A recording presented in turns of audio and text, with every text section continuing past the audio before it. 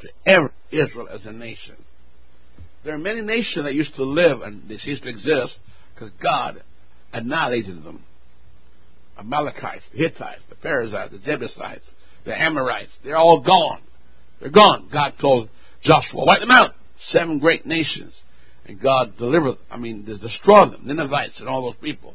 They ceased to exist, but God said, I will not let Israel off the hook. When she sinned the same way, I will whip her high with stripes, but I will not make a full end of her. There's always a place of repentance, restoration, restitution, and we're bringing back to a place of worship. And you know that was written for our learning and admonition. The same thing happened to backsliders. Some don't make it back and some do. Those who become reprobate and apostate, they'll never make it back. Reprobate and traitors never make it back. That's the way it is. But those who backslid and for whatever reason and came back, God have mercy on them. So we know whatever happened to the nation of Israel, which was called the church in the wilderness, I call them, they are written for our learning and our admonition. I could draw the parallel to it tonight. You know, they're in Egypt, we're in the world. They're in bondage, we're in bondage to sin. And they got Moses, we got Jesus, and the Lamb in Egypt brought them out, and the Lamb of God bring us out. And they got baptized in the Red Sea, we got baptized in water in the name of Jesus Christ. They were baptized in the cloud, we were baptized in the Holy Ghost. That was the seal, and they danced when they came out, and we danced in the Spirit, just like they did, and they shout. Then come temptation. On their way to the promised land, they had problems and trials and tribulation, and some murmured and some sinned. We do the same thing. Some folks backslide when there's trials and tribulation. The problem comes up, and the devil hurts them, right? The serpent bites them. The serpent today is Satan. Right? And we all make covenant that God, we love you. Yes, we love you. We turn traitor on like they did also, right? We got golden calves too. Amen? Amen. And we defile sometimes the church, and we defile the temple, our body, like they did. So there's a parallel there. And their promised land is earthly Jerusalem. Our Jerusalem is the heaven of Jerusalem. Amen.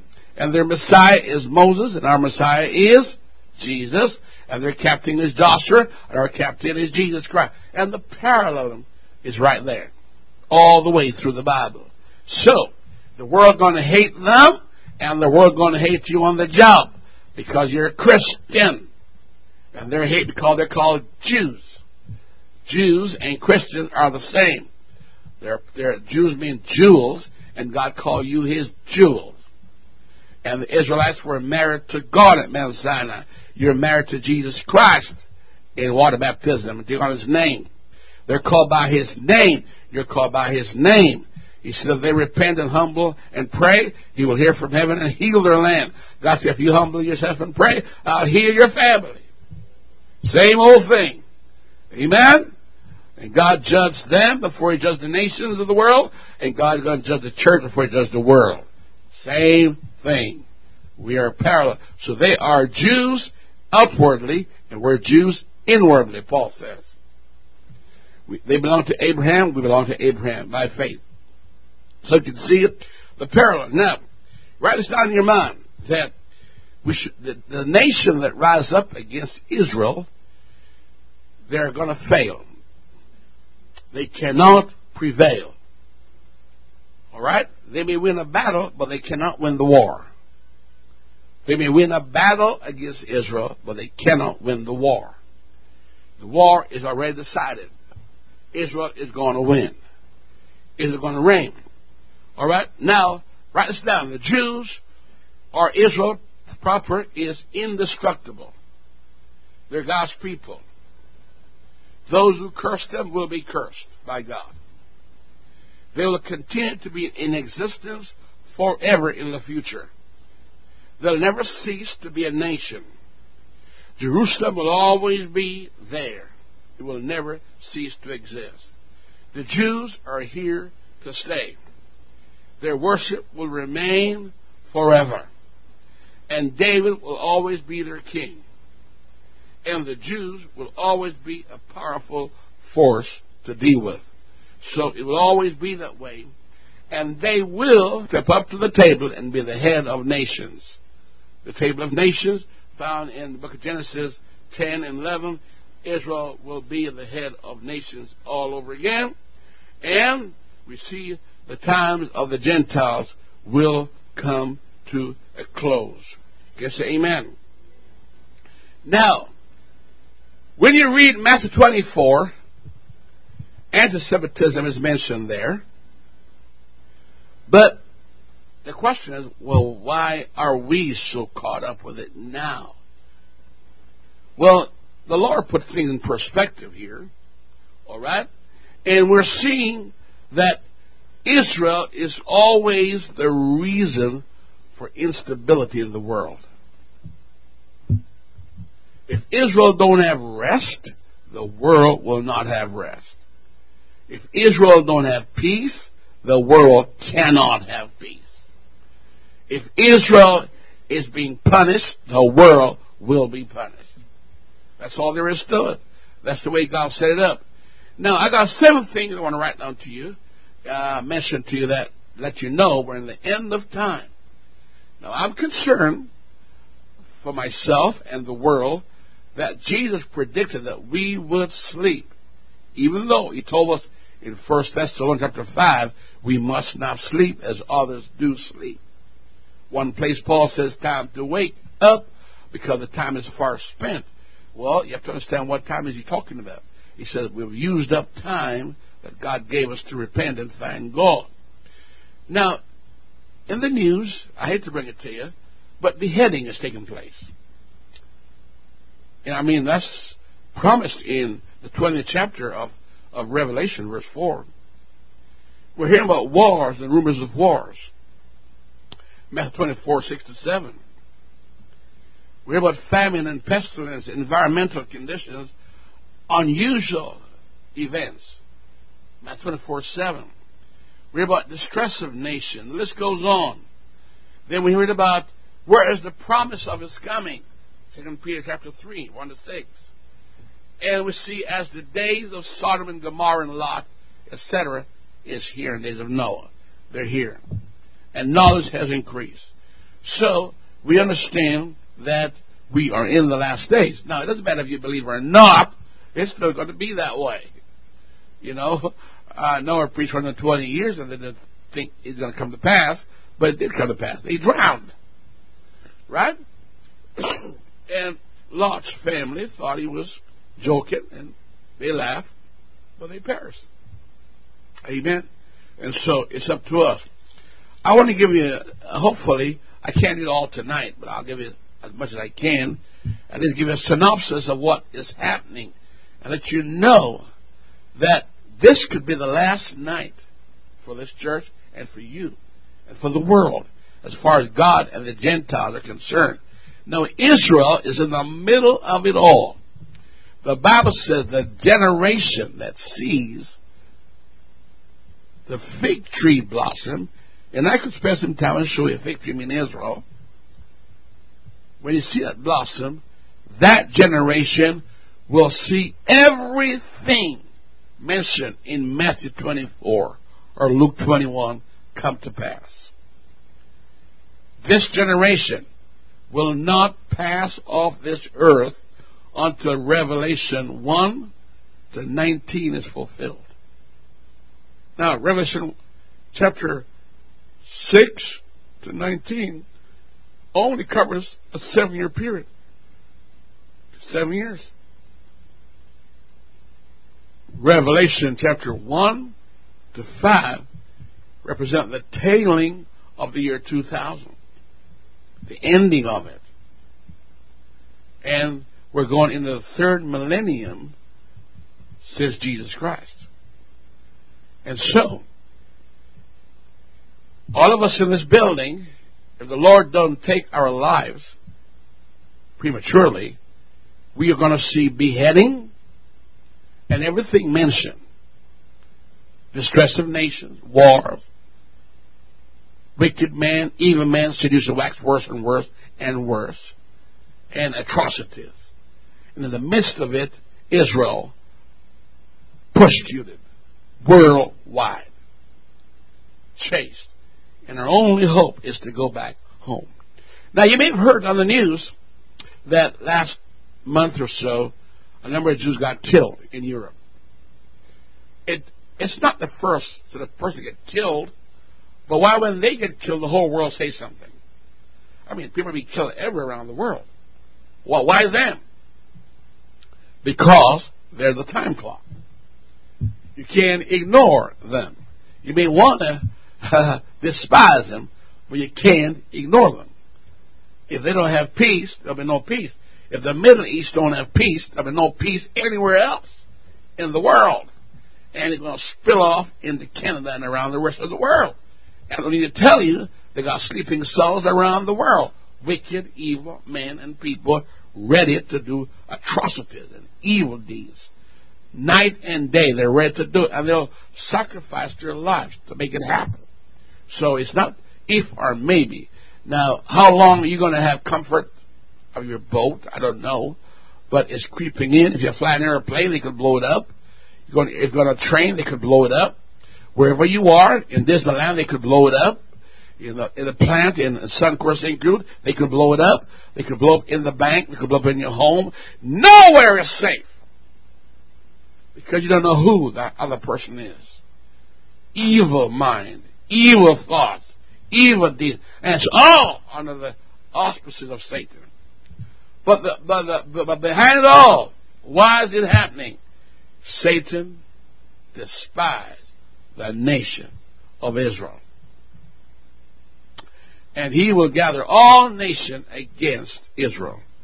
And when nations gather against Israel, God responds. God will respond. There are examples abound in the Scripture. And we will talk about them later on. All right? Now, we can't read all the Scriptures that they are, but we're going to show you that anti-Semitism is predicted in the Bible, and it's happening before your eyes. Even though you want to ignore it, you try to ignore it, but it's still there. It can affect you, even at school. All right? In Deuteronomy 26 and verse 19, God promised Israel this blessing. He promised Israel to make her high above all nations and to be a nation of praise, of honor and glory and significance and invincibility, as long as she keep his covenant. In verse 1, God says, it come to pass, if they hearken to his voice and observe all his commandments, which he commanded them, that he will set them high above all nations above the earth. That's in Deuteronomy 28 and verse 1. God told them. And God said, I'll make them military-wise superior to any nation on earth. I don't care who has what bomb or nuclear weapon. God says, Israel's army will be superior above all. That means Russia, China, Germany, and Italy, and all those other countries.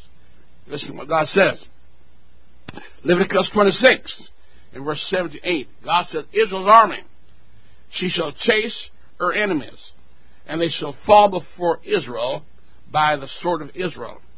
It says, 5 Israelis shall chase 100, and 100 Israelis shall put 10,000 to flight, and their enemies shall fall before their sword. That reminds me of the invincibility that God gave Joshua in Joshua 1, verse 1 to 10. And the only time Joshua was in danger was when Achan broke the rank and sinned, and Ai almost wiped them out. And then, when they repented, they burned Ai. When they were in the will of God, Ai couldn't stand up to them. When they were out of the will of God, they were weak, just like Samson. When Samson was out of the will of God, he was like any ordinary man. When Samson was in the will of God, he could pull down 2 pillars and tore up the place. Amen. The guy was superhuman. Just fantastic, great. But God told Israel, if you turn on me, go to Leviticus 26, please. And fall down in the Scripture. If you get the Bible, follow it down there. I'm going to point some things out to you. God says, if you don't hearken to me, but walk contrary to me, I'll walk contrary to you. And in my fury, he said in verse 29, I hate to read it, He said, you're going to eat your flesh like cannibals. Your kids. And serve idols. Verse 31. And I'll make your city waste. Verse 32. I'll make your land desolate. Verse 33. I'll scatter you among the heathen. And I'll draw out a sword after you. And your land will be desolate. And your city will be waste. God said, because of what you've done. And turn into idolatry, apostasy. Verse 36. And I will send faintness in your heart in the land of your enemies. And the shaking of a leaf will cause you to run when there's no one pursuing you. Verse 37. And he said, they shall fall one upon another, as it were before a sword. Amen. When one pursueth. It says here, and they will have no power to stand before the enemies. You see now why they're being pushed in the Middle East? You see why those? Because let's face it, Israel is just a tiny country, as small as one of the smallest states in the United States, and around them are surrounded by Islamic countries that are anti-Israel, but not able to destroy them, but surely able to be a thorn in their flesh and prickle in their eyes and cause them discomfort. They surely can do that to them, amen, and hurt them, but they can't destroy them, even though they want to. They can't do it. Right? Verse 38, and he shall perish among the heathen. He shall perish among the heathen. And I'll give you faintness of heart. What's God saying? Long before Israel betrayed God, Moses says, I know after my departure, you're going to turn against God. And you're going to bring evil upon you. There are two mountains, Mount Ebal, Mount Gerizim. If you do what I say, the blessing mountain will be on you. If you don't do what I say, the curse will be upon you, upon your land, upon your people, upon your children, and everybody else. Well, Israel said, oh, I'll do what God said. Moses says, I know you won't. But Moses gave them hope and said, but if you're in tribulation, if you shall turn, God will have mercy on you. Well, the tribulation is what Jesus Christ talked about. All right? Here are the curses of the curses. In the 20th chapter of Deuteronomy, verse 37, and thou shalt become an astonishment to nations, a proverb, a byword among all nations, where the Lord shall lead thee. Now, here's it right there. That's anti-Semitism. God says, I'm going to raise up enemies against you. It's like a wasp nest rise up and it's going to chase you. And you're running for your life. And they're falling and they're stinging you all over the place. God says, I'm going to raise up like bees and wasps, chasing Israel. And she's always running. Where? Among all the heathens, where she'll find herself. But Daniel 10, verse 14, Gabriel, who went to Mary and spoke to her, also spoke to Daniel and told him that I want you to understand that your people are going to deal with some situation in time to come. He says, now, we know Ezekiel predicted, for example, the Holocaust. The Holocaust means burnt offering. Ezekiel 37, he predicted the death of Israel, but also the reviving of that death structure. He said, I saw a valley full of bones. That's exactly what happened. The great trenches they built to bury the bones of the people that Nazi Germany, amen, did atrocities to. 6 million Jews died in less than 3.5 years. And what's so amazing? 3.5 years. A lot of folks thought he was the beast of the Antichrist, the way he fits so well. Well, we know there are many Antichrists, but they're not the Antichrist. Deuteronomy 28:37 says, you're going to become a byword among all nations, where the Lord shall lead thee. And God says, I'll make them hate you. Jeremiah 29:18 and 19. I'll make them hate you. Anywhere you go, they're going to hate you. I'll make sure they hate you. And they're going to curse you. Because I'm going to put it in their heart to hate you and to curse you.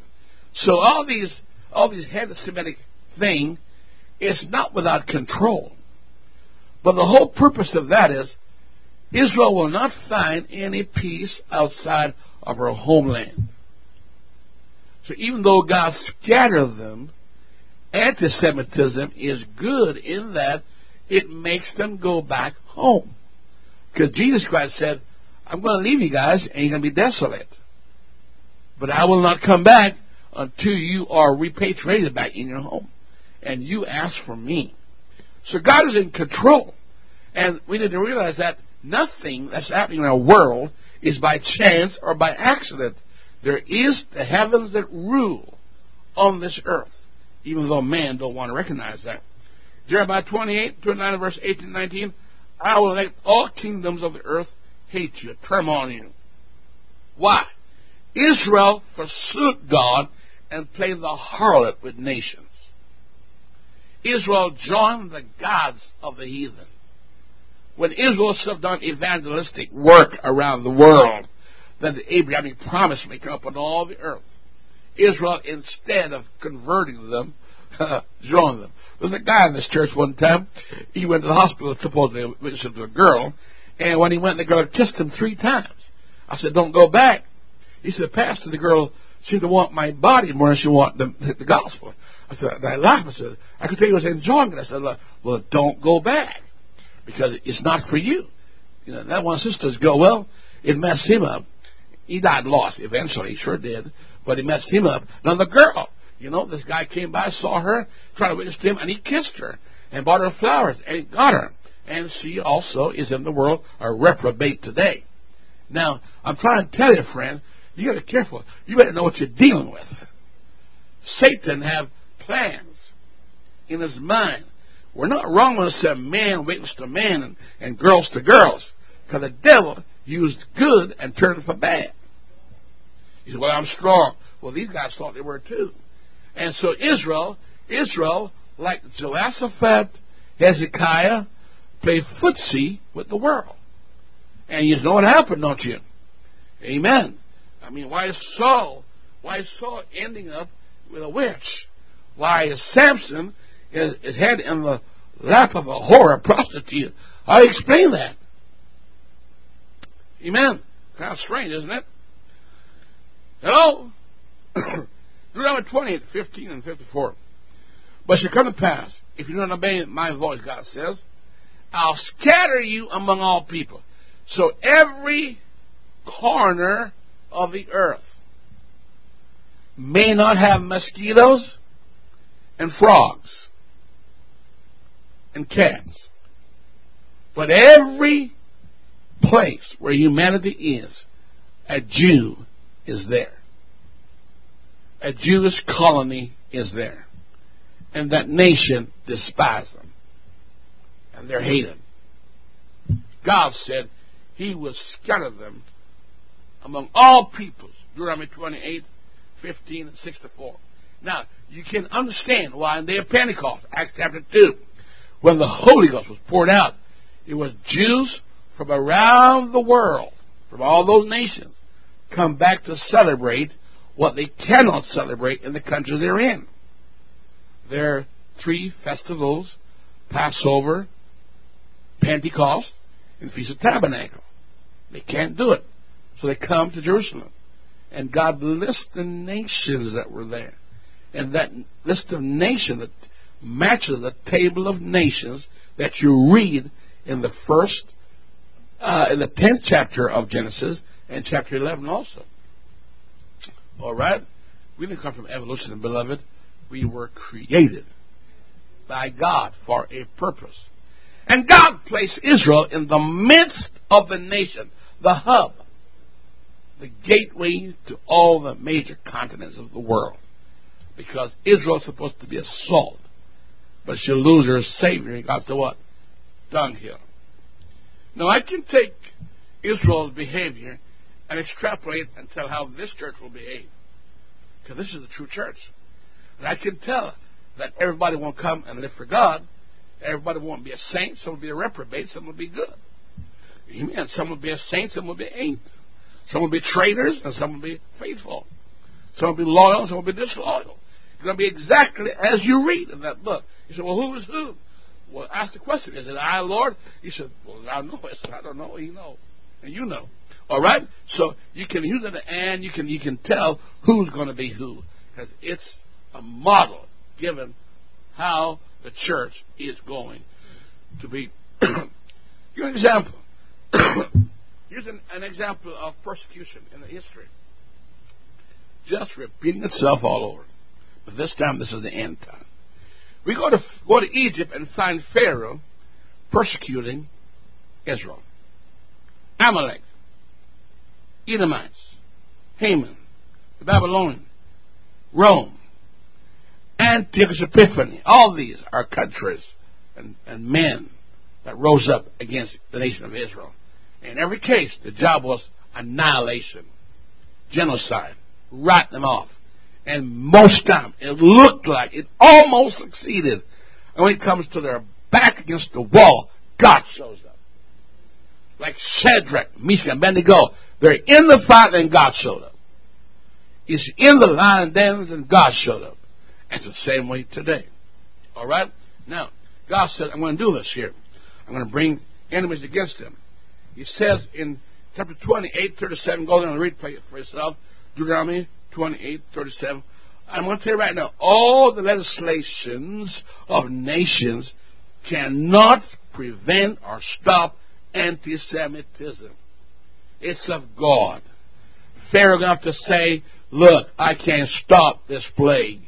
It's the hand of God. Now, the Jews know that, but politicians don't know that. They think they can bring the RCMPs and all the sissies and all these army guys to stop. You can't fight the devil with guns. You're dealing with spirits, principalities and powers, and rulers of darkness, spiritual wickedness. The only thing can deal with that is divine anointing that breaks yoke. And government don't have that kind of power. Amen. God told him in Deuteronomy 28:37, you become an object of horror, ridicule, mockery among all the nations of the world where I sent you. Why? Israel, just like I used to bless you, I'm going to curse you. That's unfair. I give them two doors. Door of life and death. Good and evil. Choose. When they choose, God says, consequences come with your choice. When you make a choice, you don't choose the consequences. It comes with it. You pay or you gain. It's up to you. God set an open door for Israel. He will not make them. They must willingly want to serve Him. In verse 18 of Jeremiah 29, I paraphrase it. I will pursue them with a sword, with famine, with plagues, will make them abhorrent to all the kingdoms of the earth, and become the object of cursing and horror, scorn, reproach among all the nations where I have driven them. You see now why Simon the sorcerer prayed, don't let those things you just prophesy on me come to pass. Because he knows it will. You know, I know that.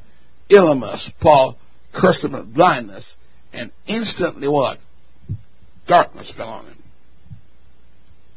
You see, we're not talking about a Trinity God.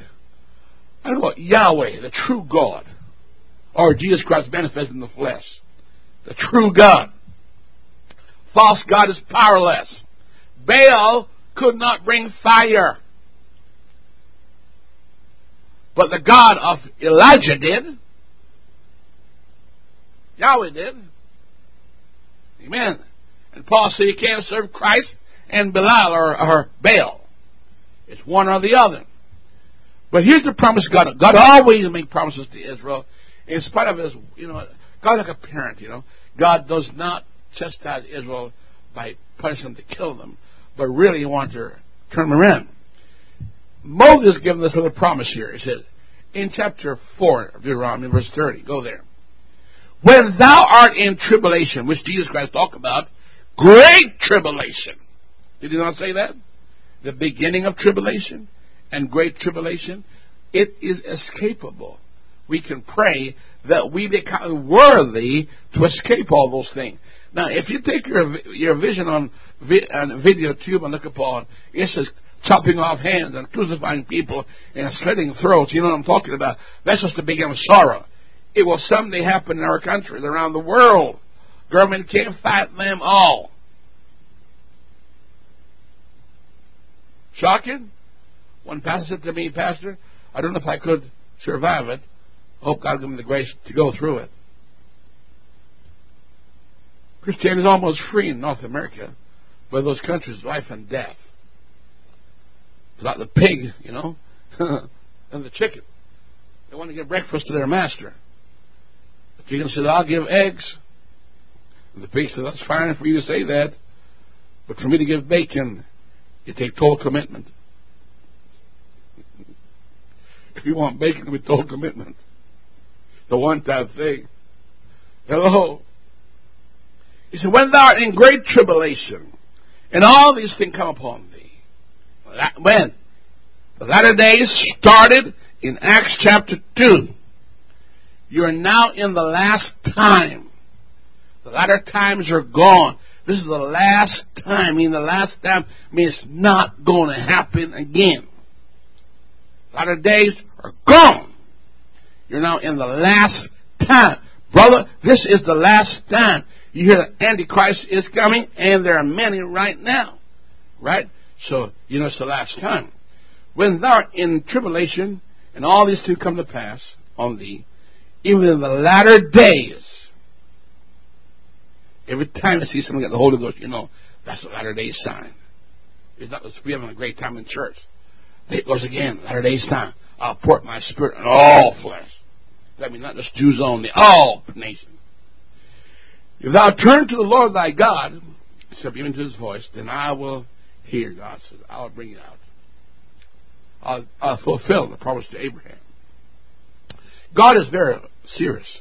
When Ishmael was born, God didn't talk to Abraham for several years. He wouldn't talk to him.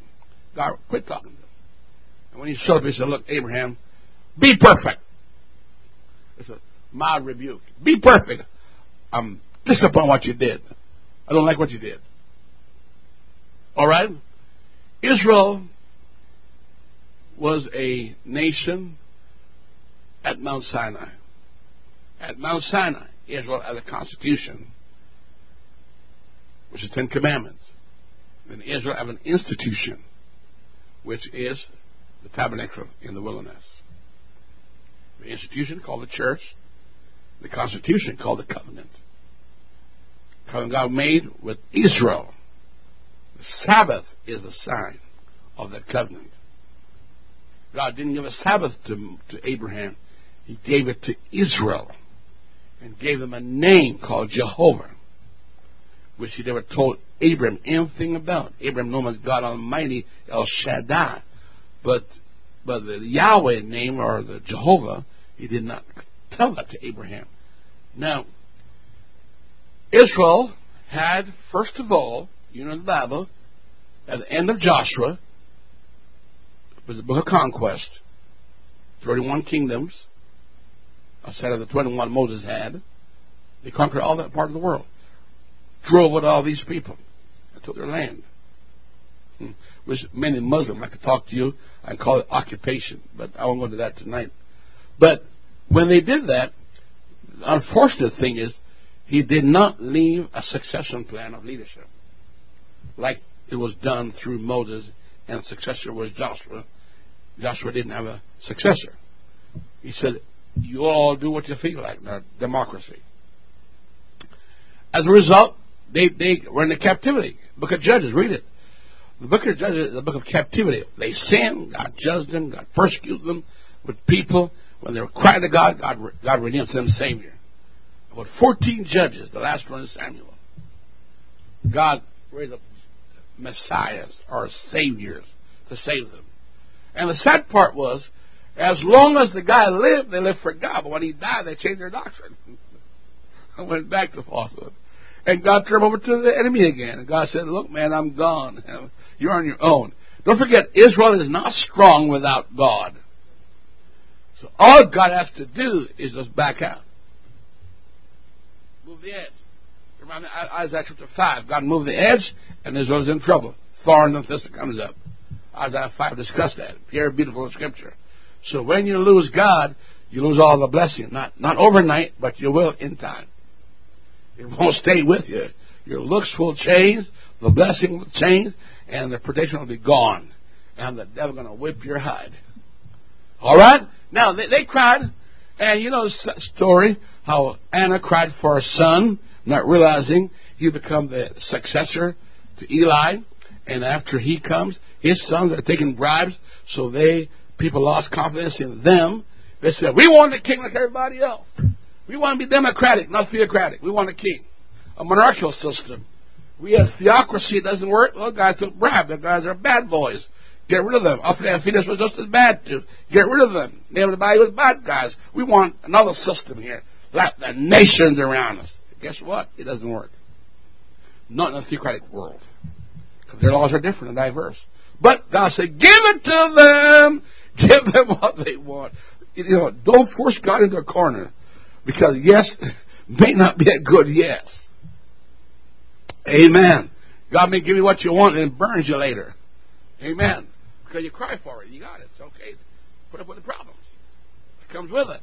Now, and so here is God giving them what they want. And God said, well, table for I give it to you. The king you get will be like the Gentile. Take. Take you from your family, take from your kids, take from you, and tax you to death. They said, we still want them. Give it to us. God said, okay, have them. And so God rejected Israel, God, from being king. And want a human king. So they went from theocracy, to monarchical system. The first king. Obviously, God didn't call Abimelech, that pervert. Amen. And God said, give us this Saul. They got Saul. They say, yes, we'll have him. He's good looking, he's handsome, he's good charisma. They chose him. For the first 2 years, he did pretty good. The third year, God tested him. Boy, he wouldn't listen. He wouldn't submit to the man of God. He did everything contrary. He felt he was better than or equal to. And so he wouldn't listen. And God said, you know what? I'm tired of him. Get rid of him. Get rid of my side. Don't even pray for him. I'm done with him. But he reigned for 40 years. In fact, he reigned 37 years too long. And God chose little David. And David, you know the story how David rose to prominence and became king also. And for 37 years, he couldn't take the throne because Saul would kill him. When Saul died in the lap of a witch. Committed suicide. He died. God raised up David. They both reigned for 40 years. After David came Solomon. Solomon reigned for 40 years. In those days, Israel is strong. In those days, Israel is blessed. They're blessed. I mean, they got prosperity. Their invincibility. I mean, God's blessing is shining on them. I mean, God opened up the abundance to them and plenty of all things. I mean, they're killing giants, man. These are great men. Mighty men, as long as they forgot. And then Solomon died and gave his son the throne. Rehoboam came on the scene. Rehoboam made a terrible mistake. Did not listen to the man of God. His peers, and they messed him up with the wrong idea, and he followed their ideas of the man of God, and it caused problems. Israel split instantly. Split in two. Be careful who advises, my friend. You better make sure they got the mind of God. You better make sure. Amen. Ahab was not the mind of God. He knew nothing about God. Why ask him? He doesn't like God. He's the enemy of God. All right?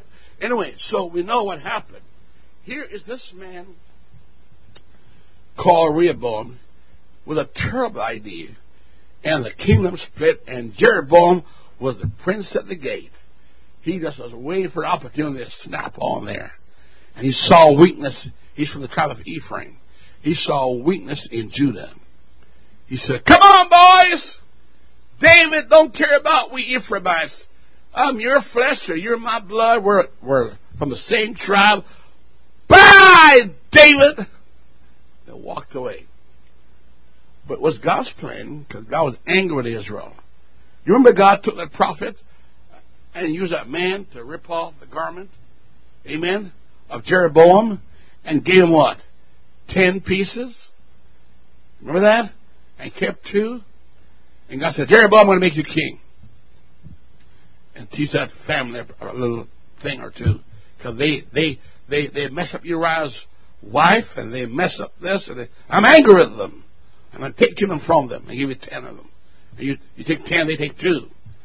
You know, God can take from you what He gave you. Amen. And so the Bible lets us know when that happened, down the road, the mistake came up, and that's exactly what happened. 10 tribes went off with him. You call it a church split. Israel is split down the middle. The house divided cannot stand. The beginning of the fall of Israel, right there. They start falling. 10 went one way, and of Samaria their quarters, not one of those 39 kings were ordained of God. They were all terrorists. They came to power with a knife. Not one of them were anointed. Not one of them were appointed by God. They were assassins. They assassinated each other, and that's how they reigned. And they were cultic. You know what the guy said to them? Boys, I'm going to show you who your God is. Don't go back to Jerusalem. But he built 2 golden calves in Dan and Beersheba. And said, look, this is your God. It's too far to go to worship God in Jerusalem. In other words, holiness is bondage. All that dress code business, that hairstyle business, and that walk with God, they're not a law. We're free. You know, called antinomianism. They fell for that garbage. And he perverted it. It became sin to Israel. Israel worshipped a golden calf exactly as Aaron did to them. Messed them up and lied. And they worshiped Molech, Remphan, and all these false gods. Burned their kids to idols. And church is just wicked. And they also fought against Israel. Judah. But Judah stayed and lived for God. And for a while, 200 years, and then she joined her sister doing the same thing. Read the book of Hosea, and the story is told. Very plain what they did. God called them both whores and harlots and prostitutes because they played footsie with Iraq, Persia, Assyria, and other countries. And turned against God. And God sent them prophets, and they cursed the prophets. They stoned them. They whipped them. They misused them, abused them. And God said, that's enough, you southern tribe. You're going to end up like your sister and go way out somewhere far. Now, guess what? The 10 tribes went around the entire world. They called them the lost tribe. They never came back until the year 2000. So they came back. The lost tribe. They were lost. But the 2 tribes, for the Messiah to come back and find Israel in her homeland, they spent 70 years of captivity in bondage to Iraqis.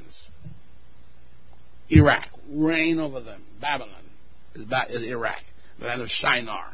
And they reign over them.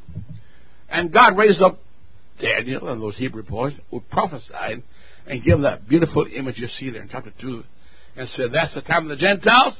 I'm going to use that and control the world events. That little image you see there will tell you how long this will go on for, and when I will restore Israel back to her prominence and her greatness and her fruition and her success and make the desert look like a blossom rose. Amen. And so God explained it to Daniel, and Daniel explained it to the king, and today we're talking about it. We're in the 10 toes today of that system. I mean, the end of all things. That's where we are right now. So, now, you may not know this. Pastor Neil, you're boring me to death. No, my friend. This means more to you than you learn at school tomorrow next week. You're futurizing this. You're a Gentile too. When that door is closed, you can't be saved. He's visited the Gentiles for 2 days. After that, he's going back to his people. Now, you see what happened here?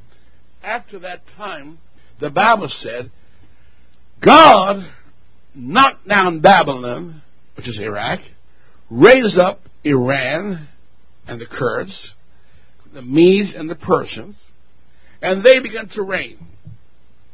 And they began to reign, and they reigned in place of Babylon. They're the ones with the silver. All right? And the Bible said they reigned for so long, and then the king made a decree, go home, Jews, go home and rebuild your temple. Because God prophesied in Isaiah that Cyrus by name would say that. So Cyrus, an Iranian, said that. Go home and rebuild your worship.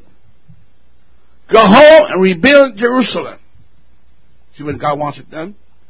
And by the way, at no charge to you, Israel, I'll pay for the whole thing. And by the way, Israelite, I'm going to give you back all the golden vessels that were taken from you. Go and do it. You know how they went back? As many as went back as respond to Netanyahu's statement this week. Come home, Israel. Less than 40,000 people went back. They love it. They love the captivity. They learn to adapt. It's amazing when you walk into a dark room. When you first walk in the dark place, your eyes is alarmed. You can't see nothing. But when you stay there long enough, your eyes adjust to the darkness. And the darkness looks like light. And that's what happened to Israel. Now, the punishment looked like nourishment. They love it. They love where they are. They don't want to go back. And so, Zerubbabel, amen, and Joshua the priest, and Ezra and Nehemiah became revivalists, restorationists for those that were willing to go. When you read those so-called minor prophets, they're the guys who deal with restoration that were preparing Israel for the coming Messiah to come. You have to understand that. This thing is going somewhere. We won't be on earth every day, every year, having church forever. No. This is a preparation ground for something else. This earth is here only for a time period. The sentence on this world. And so the Bible said when they went back, all right, only few went back, and there was opposition to it. You're going to find there's opposition to what happened to those Jews. Now, Ezra, all right, chapter 4 and verse 12, someone wrote, "Be it known to the king that the Jews came up from thee to us, are come to unto Jerusalem, building the rebellious and the bad city, and have set up walls thereof and joined foundation." Amazing. That's an example of anti-Semitism. It continued in Nehemiah 4:1, also Esther 3, 6, 8, and 13. Haman says, "Kill them all!" You don't believe it? He said, "Destroy all the what? The Jews."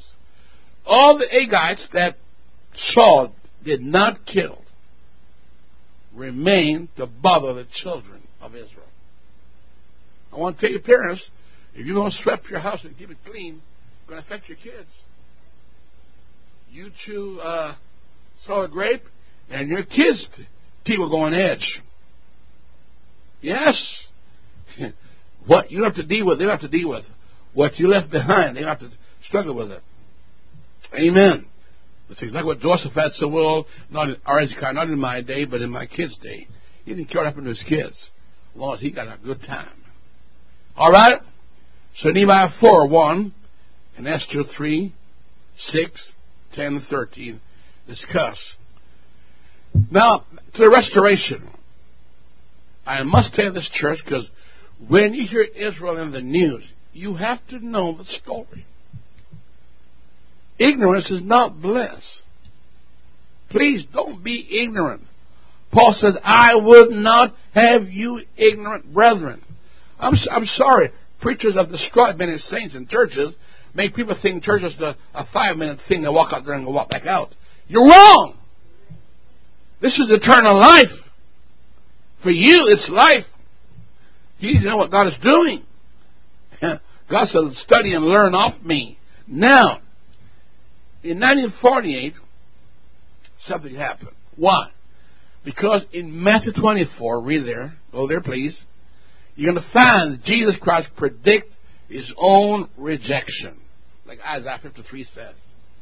They would reject the coming Messiah. Now this guy called Daniel, he said, "Oh Israel, I got a vision from God." Gabriel talked to me and said, "God put you on the sentence of 70 weeks. 7 weeks for a certain thing and 62 weeks for something else, then the Messiah will be born. And on the 69th week, he will be killed. And then he's going to stop talking to you until the 70th week. He'll put it all to a closure. Now, you said, Pastor, what does that mean? Well, that's why I'll tell you what it means if you have time. And if you're mentally ready for it. Praise the Lord. Now, Israel said to Caesar, we have no king. What Israel is doing in that time period is fulfilling Isaiah what? 53. Messiah come, right? As in Isaiah 40, Isaiah 35, amen? Isaiah 9:6. It's happening. Is that right? It's all happening. Now, Jesus Christ knows what's going on. That they don't know what's going on. And he knows time is limited and short. You got a few days with them. He said, walk while there's light, because the night comes when there's no more light. You can't work. In other words, catch me while you can, because I won't be here all the time. I'm here on a mission. Now, Israel is still dispersed around the world. Everybody hates them. Everybody owns Jerusalem except the Jews. Iraq owns it, Babylon. Persia owns it, right? Means the Persians. The Grecian owns it, but Alexander the Great. They fought over it. 2 kingdoms left. The Ptolemy, which is Egyptian, and the Seleucid, which is Syrians. They fought, and the Seleucid wins, and they're reigning. And then a wicked boy called Antiochus Epiphanes, he reigns, and he massacred Jews and slaughtered them, and he was the forerunner of the Antichrist. He did everything the Antichrist would do in days to come in our lifetime. And did all as a forerunner.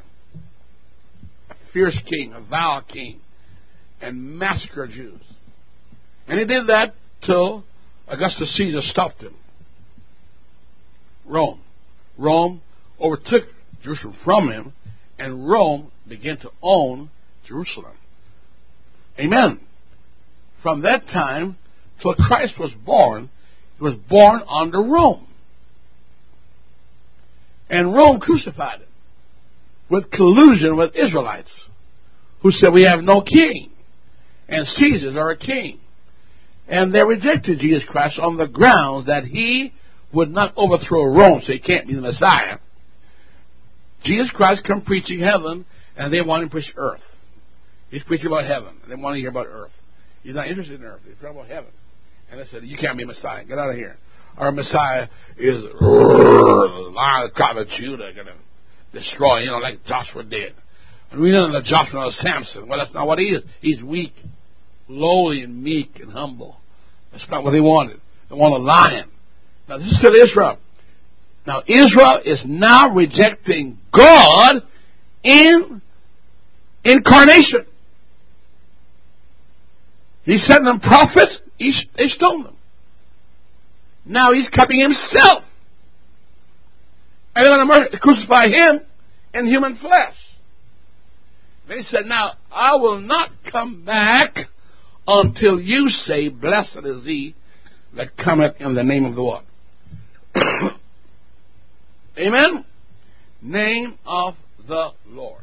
He says, I will not come back. Now, I want to point some things out to you. In 70 A.D., the generation of Jesus Christ, they saw the destruction of the temple by the Romans general called Titus.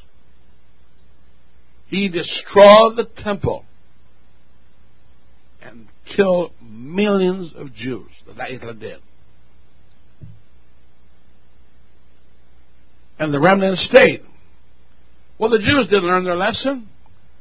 But in 130 A.D., they rose up again. And now Emperor Hadrian said, that's enough. And he wiped out every trace of Israelites in the Promised Land. Tore down their homes. Tore down anything religious.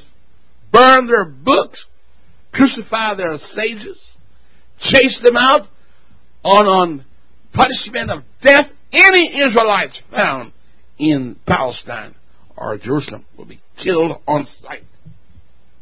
And they leveled everything and built a new temple to Emperor Adrian and called it Cheptalah and renamed Jerusalem by another name. Amen. And so since that time, Jews are scattered around the world. And all the Mosaic promises are coming to pass. The curses, the bywords, the cannibalism, the persecution, the hatred. And when they're gone, the land is cursed. The land turned barren. I mean, it's like a woman losing her hair and gone bald. Nothing grows. No water, no rain falls. The land is cursed. It sat there for all that time, from 130 A.D. until 1948. Now what happened here? You're going to find God says, I will gather my people. Isaiah 11. It's very important that you go there and look with me. And he shall set up an ensign for the nations, and assemble the outcast Israel, and gather them from the four corners of the earth. God says, 11 verse 12, I will gather them from the four corners of the earth, which is east, west, north, and south. We were in China, Israelites were there. We were in Greece, Jews were there. Wherever we go, in the States, Jews are there. In Jamaica, Jews are there. I mean, in Nigeria, Jews are there. Anywhere you go, in Pakistan, Jews are there. In India, they're everywhere. God kept His word. Now, if He kept His word of scattering, He will also gather them. Right? In Isaiah 54, verse 7, God promised, even though I've forsaken thee, but I will regather thee with mercies. In the 32nd chapter and verse 37 of the book of Jeremiah, he said, I'll bring you back to your homeland and you will dwell safely. Now, if you know your Bible, you're going to realize when they were cast up by Nebuchadnezzar, he brought in nations from around the world to fill the gap because the animals were taking over the country. And the heathens were there, and the heathens didn't know how to worship God. And the heathens were saying to Nebuchadnezzar, we don't know how to worship God, and we're being killed by bears and animals and lions. Please send some Jews to teach us how to worship the God of this place. So the people, listen now, fear the God of Israel, but worship their own gods.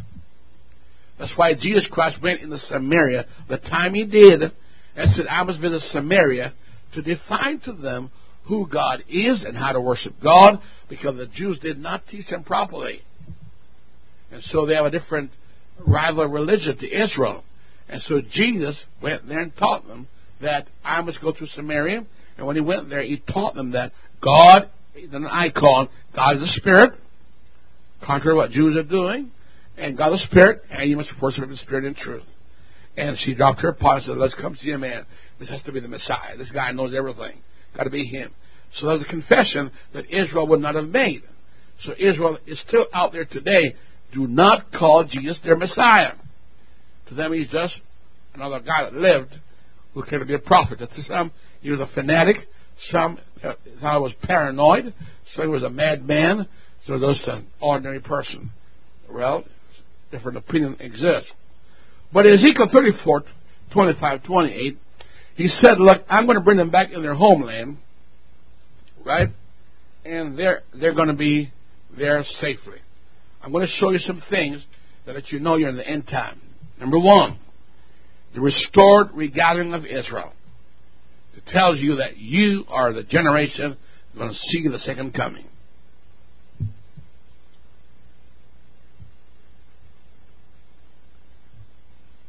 Ezekiel 34, 25, 28 says, I'll bring them back, and they're going to do it safely from the wilderness in the world. I'll bring them back into this land. and get the beast out of the land. Promise number 2 is fulfilled, that he would restore the bountiful agricultural nature of the land. The land would be restored to Israel. Jeremiah 33 and verse 16. In those days Judah shall be saved, and Jerusalem shall dwell safely. And this is the name where it shall be called the Lord our righteousness. You know, in the 6-day war, what happened? Don't you know what happened there? They regained holy places that they never had. It was under the control of Jordan. In the 6-day war, Jordan lost it to Israel. And they regained what? The Temple Mount? What else? The Golden City. Become theirs. Right? Ezekiel 39:26. Listen to this. In fact, I want to go here with me, please, church. This is going to blow you away. Ezekiel 38, verse 8, 11, and 14. After many days thou shalt be visited, Russia, in latter years. Thou shalt come into the land that was brought back from the sword, and is gathered out of many people against the mountain of Israel. To get to Israel, there's mountains, which have always been waste, which was waste, was brought forth out of the nation, and they shall dwell safely in them. Verse 11. And Russia will say, I'll go up to the land of unwalled villages. I'll go to them that rest and dwell safely. A city without walls, having the bars nor a gate. In other words, Israel feels comfortable. She's not watching and protecting her borders. Verse 14. Son of man, therefore prophesy. When my people dwell safely in their homeland, you're going to know it. It's happening right now. You may want to admit it, but right now, Ukraine is fighting with the big old bear. The bear is called Russia. And what Russia doing? Russia's trying to rebuild the Soviet Union. Russia is a country. Soviet Union is an amalgamation of communist countries. And they're trying to bring back Slavic countries into the fold. All right? The world says 3 minutes to midnight. Now you're 3 years away from World War III, they said. 3 years away from nuclear war. Right?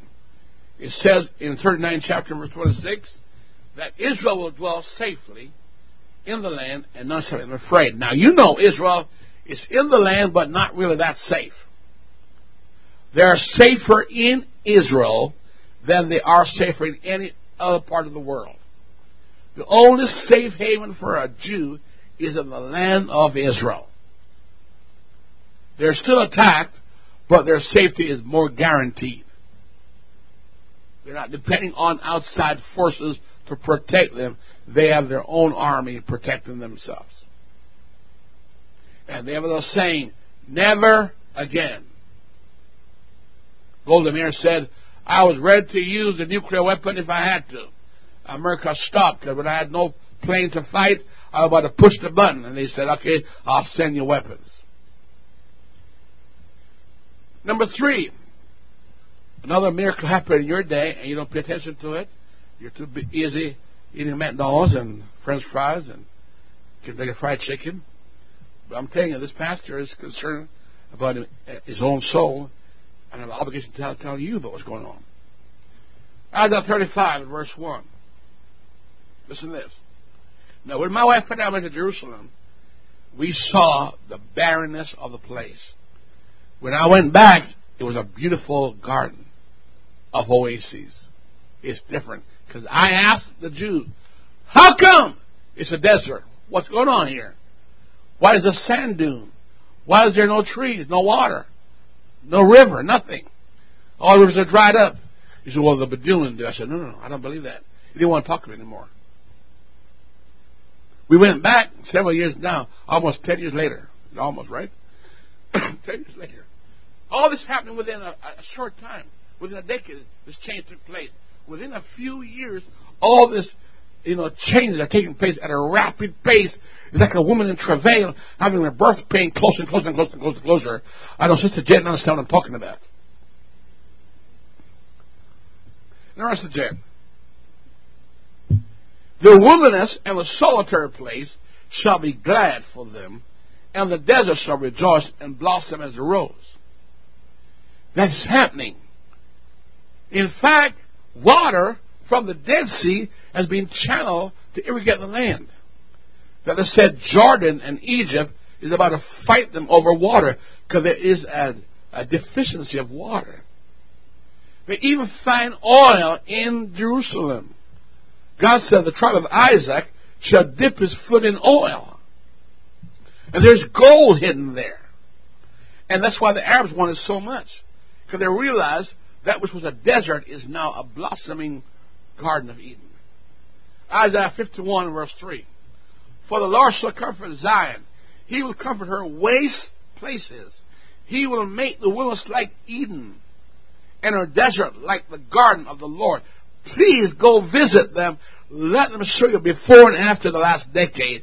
You won't believe it's the same place. Joy and gladness shall be found therein, thanksgiving and voice of melody.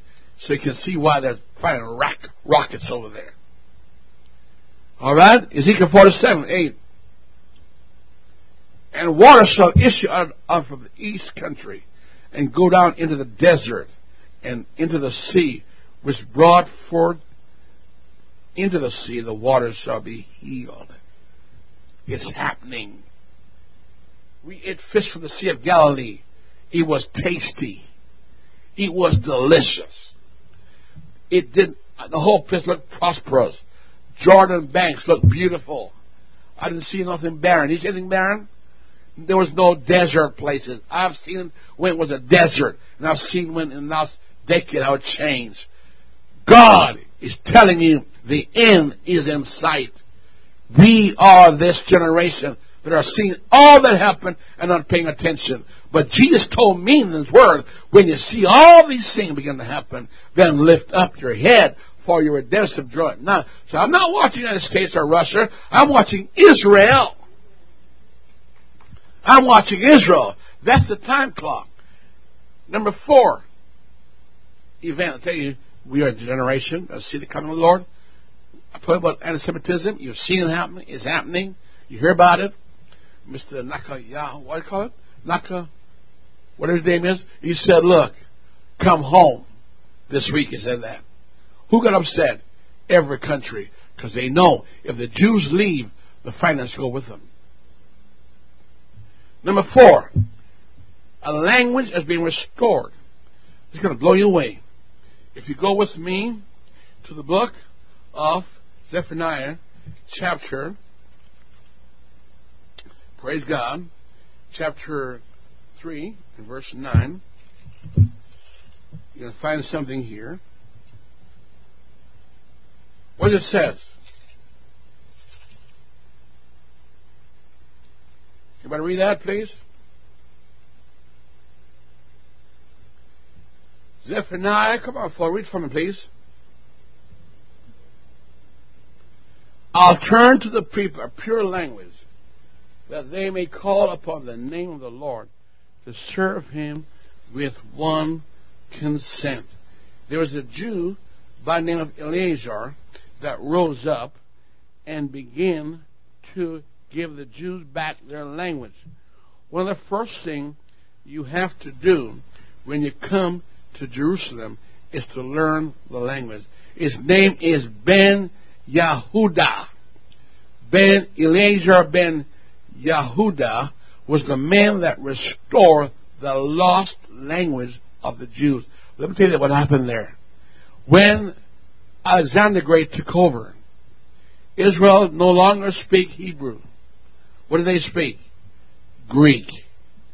When Jesus Christ came, Greek. The only person that could speak Hebrew would be the who? The rabbis. But the people could not speak it. Israel today, all right, after 1900 years, had only 2 ways of speaking. is called the Yiddish, which is a mixture of German and the Hebrew language, and the Ladino, which is Spanish and Hebrew combined together, or Arabic or Greek. That's the only language they have learned.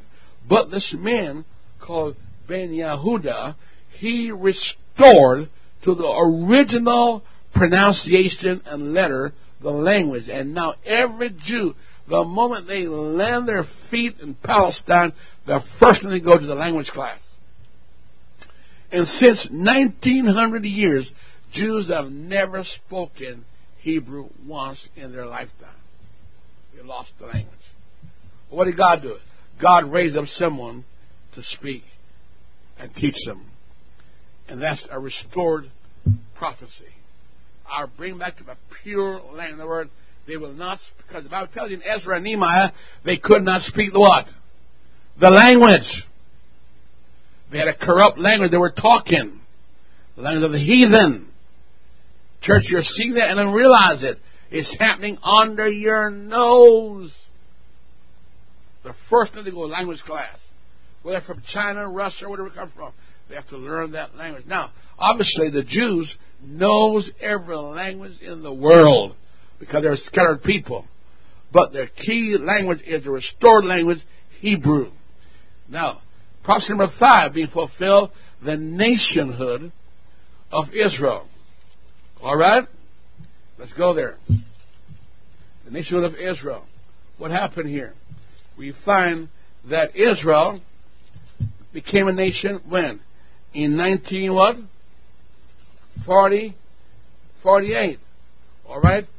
David Ben-Gurion, in May the 14th, 1948, at 4 p.m., went at the Museum of the Jews in Jerusalem and read the Declaration and raised the flag.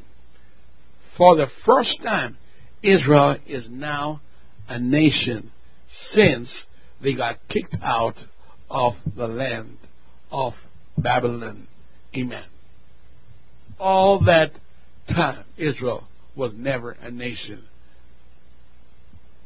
With their own country, their own language, God restored it. Why? Because the Bible says that in Ezekiel 7:22, go there. I'm watching the clock, so don't worry about me. All right? And I'll make them one nation. Why did it say that? Because there came 2 nations. Remember that? I'll make them one nation in the land upon the mountain of Israel, and one king shall be to them all, and there shall be no more 2 nations, neither shall they be divided into 2 kingdoms anymore at all. In other words, when Nazi Germany and Spain finally razed Israel, all the people thought for sure the nation and the culture of Israel is forever gone. They could never survive. That's exactly what Ezekiel was confronted with. Can these bones live? The people said they're very dry, and God said, watch it. All it needed was a prophecy. And he prophesied. And the bones came together. Amen? Into one. And number 2, prophesy again. And they become a mighty army. Let me tell you, God restored nationhood. Amen? And then we read in Psalms 83 and verse 4. God predicted, and you heard it when the Persian king said that a few years back, and nations are saying it. Verse 4, read it. Then they've said, come and let us cut them off from being a what? A nation, that the name of Israel may be no more in remembrance. Is that true? What is Israel fighting for? Survival of nationhood and distinctness. No matter what country you go to, even though they mix among the nations, they can't help but keep their pedigree. You just cannot wipe them off. Because God says, if the sun, the moon, and the star can be obliterated, then Israel will cease to be a nation. Guess amen. Now put your pen and paper down, clap your hand to Jesus. Get the blood flowing. Praise God, praise God. Alright? So nationhood as being restored. And name all the countries that would try to destroy them. In fact, just for your sake, please go to chapter 83 3 and verse 1 to 4 and look at the nations. Look who God named. God named all the nations. It's the Arab League of Nations, the Ishmaelites, which are all Muslims, just happen to be, to stop them from being a nation. Now, let's move on. Prophecy number 6 fulfilled. You have literally lived in a time and seen this. Jerusalem is restored after the 6-day war. Right at the time when Israel was the most vulnerable, unprepared, have no airplanes, have no helicopter, hello, and almost just a few pop guns, and they miraculously won. Somebody asked the Egyptians, platoon was coming with the tanks, why did you turn back? You had them. They said they saw in the sky a human figure stood up there, as huge as could be, and his hand raised up, and they look at his face. It was so bright and terrible that they turned and they ran. They left their equipment and ran. Now Israel didn't see that. It's just like the Hebrew boys in the fire. They didn't see the fourth person, but the enemy saw it. They said, I threw 3 guys in there. I see 4. Israel said, I'm fighting just a bunch of weak old Jews, but I see some myriads of angels, and their angels are coming at me. When did that happen before in the Bible? Rabshakeh came from Iraq and began to badmouth Israel in the Jewish language. And that night God sent an angel with a big old sword and killed 187,000 Iraqians. When the rest woke up, there were dead bodies and they ran for their lives. You know, Rabshakeh died at his own altar. His son killed him. Now, church, you're seeing all that. Not to mention the Yom Kippur War. Now, I've been in Jerusalem and see downtown. My wife didn't come with us. She stayed, for some reason, didn't come with us. But we went down to Jerusalem, and right downtown where the piazza, and the people are at peace and are. That's why their enemy can put bombs among them and blow them up, because they're at peace, sitting out in the piazza, fellowshipping and singing and preaching and doing their stuff in the street. Just like Jesus, the prophet, says of old. It's happening. We are seeing those things. Church, don't be like the British. They think everybody in Africa live in trees. It's not true. All they got to do is travel. Get on an airplane and travel around the world and realize the world is the same everywhere. Huh? Hello? Verse 2, chapter 12. You see nation established. In Zechariah 12, verse 2 and 3. You have seen this, you've heard it, but I know you're not paying attention to it. But I want to jog your pure mind and let you know Jesus is coming. We are Gentiles. The last train is pulling out. You better get on board. A lot of churches are sleeping. I see there's a debate going on in our fellowship magazine somewhere in the North America. Should we have one service or more on Sunday? That should never be a debate. It should be a given. When the Bible says, not forsaken the assembling together of yourself, so much the more as you see the day coming. Now, I want to tell you, this is what God told me in my heart. A lot of those people who are missing church, He said, I'm going to surprise them. I'm going to surprise them. I'm going to come in an hour when they think not. And God said, I'm going to count their missing as being unfaithful. They've got no legitimate reason for not being there. Listen to this. Verse 2 and 3. Behold, I'll make Jerusalem a cup of trembling. What does that mean? It's right now in the world. You hear it all the time? That's where the war is. Isn't that right? Come on, church. Talk to me. Unless you are not with your head in the sand. I'm not sure which tar sand you got your head in, but your head out of the oil sand, please. Behold, I'll make Jerusalem a cup of trembling. I remember something in Jamaica. I think called hot potato. Remember that game? Hot potato. I'll throw it around. If you have it, we can slap you. So we'll pass it around. Same thing right here, the cup. Nobody wants to hold the cup. Behold, I'll make Jerusalem a cup of trembling unto all the people round about, when they shall be in siege both against Judah and Jerusalem. Is that happening right now? Is it happening? And in that day, I'll make Jerusalem a burdensome stone for all people. Is that true or not? How many Camp Davids are we going to have? How many Road to Peace are we going to have? How many Resident 242 we're going to have? Come on, church. How many treaties have they signed and they failed? All that burn himself with it shall be cut in pieces, though all the people of the earth be gathered against it. That means Canada and the USA. He says, all the people of the earth. Zechariah 14. Go there, please, in verse 2. Church, I have an obligation by my boss to tell you this thing. I don't care what you do with it, but I'm going to tell you what I need to tell you right now. You need to be ready for the coming of the Lord. And you need to know how close you are. And I'm telling you, you're at the door. Why? Because these things are happening. Zechariah 14, verse 2. For I will gather all nations against Jerusalem to battle, and the city shall be taken. Has that happened yet? No. But are they gathered against Jerusalem? Yes.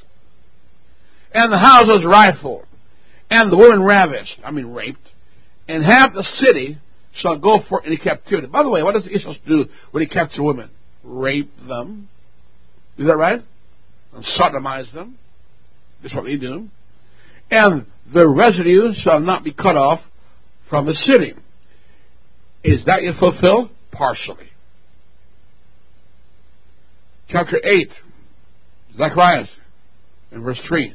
Don't forget now, Jeremiah, Isaiah, Ezekiel, and Daniel are major prophecies that talk about now.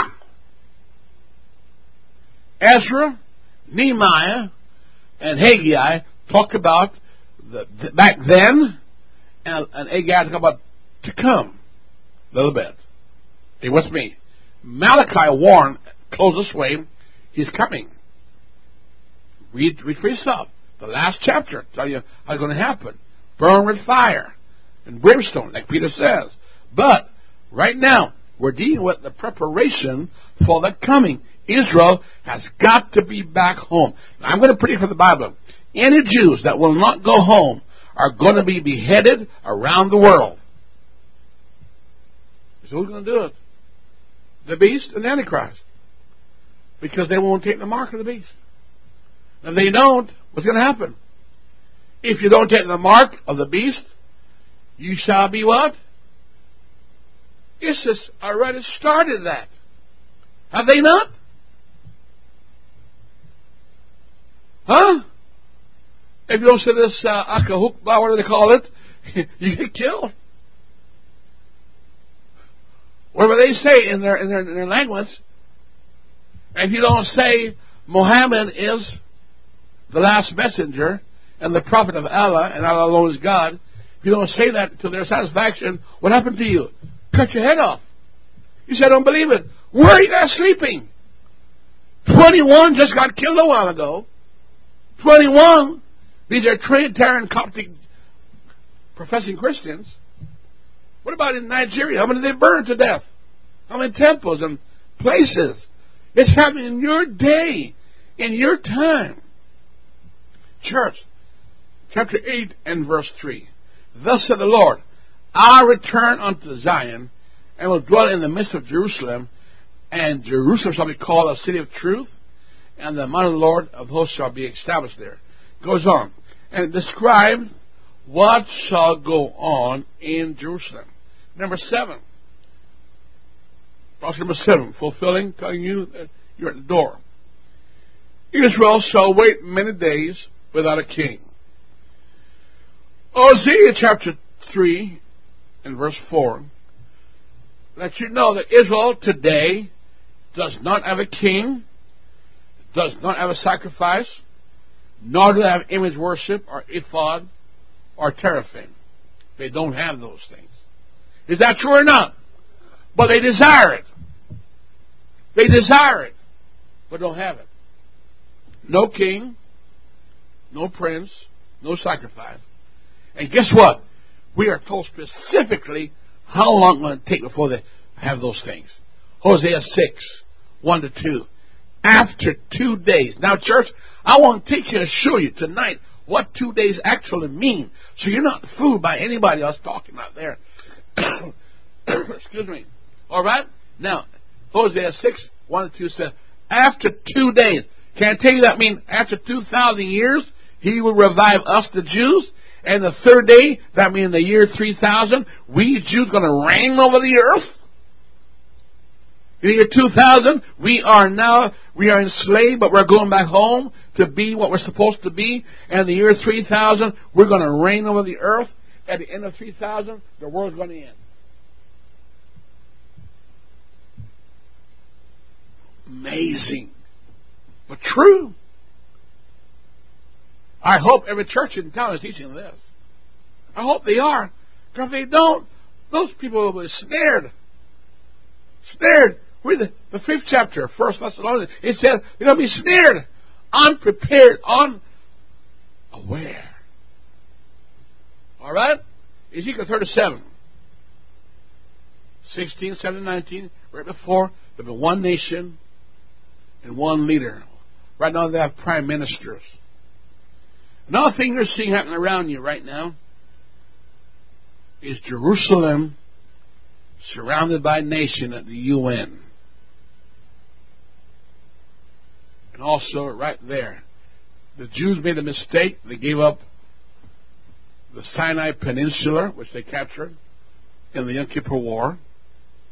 They gave back Golan Heights, and they gave it the West Bank, and they shrunk their land considerably. And they're surrounded in the midst of their adversaries. And what's keeping them alive is the hand of God. Otherwise, they would have been like unto what? Sodom and Gomorrah, wiped out. The 21st chapter of the book of Luke, in verse 20.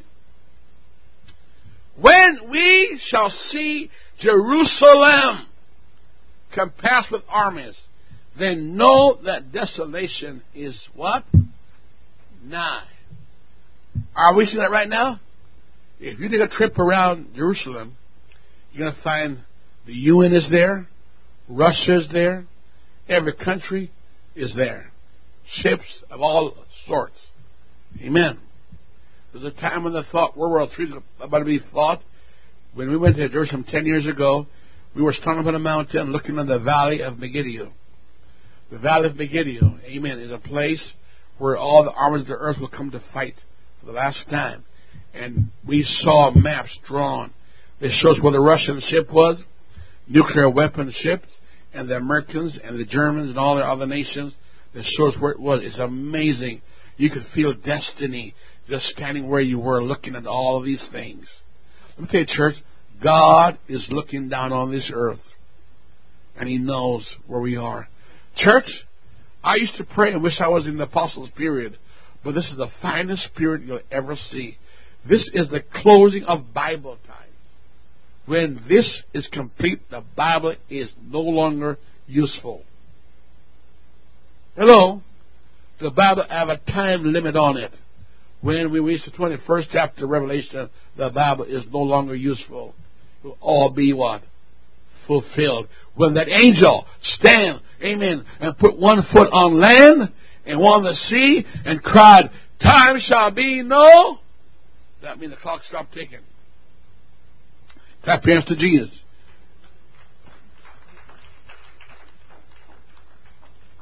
There'll be a restoration of worship coming next. If you've been to Jerusalem, they'll show you this.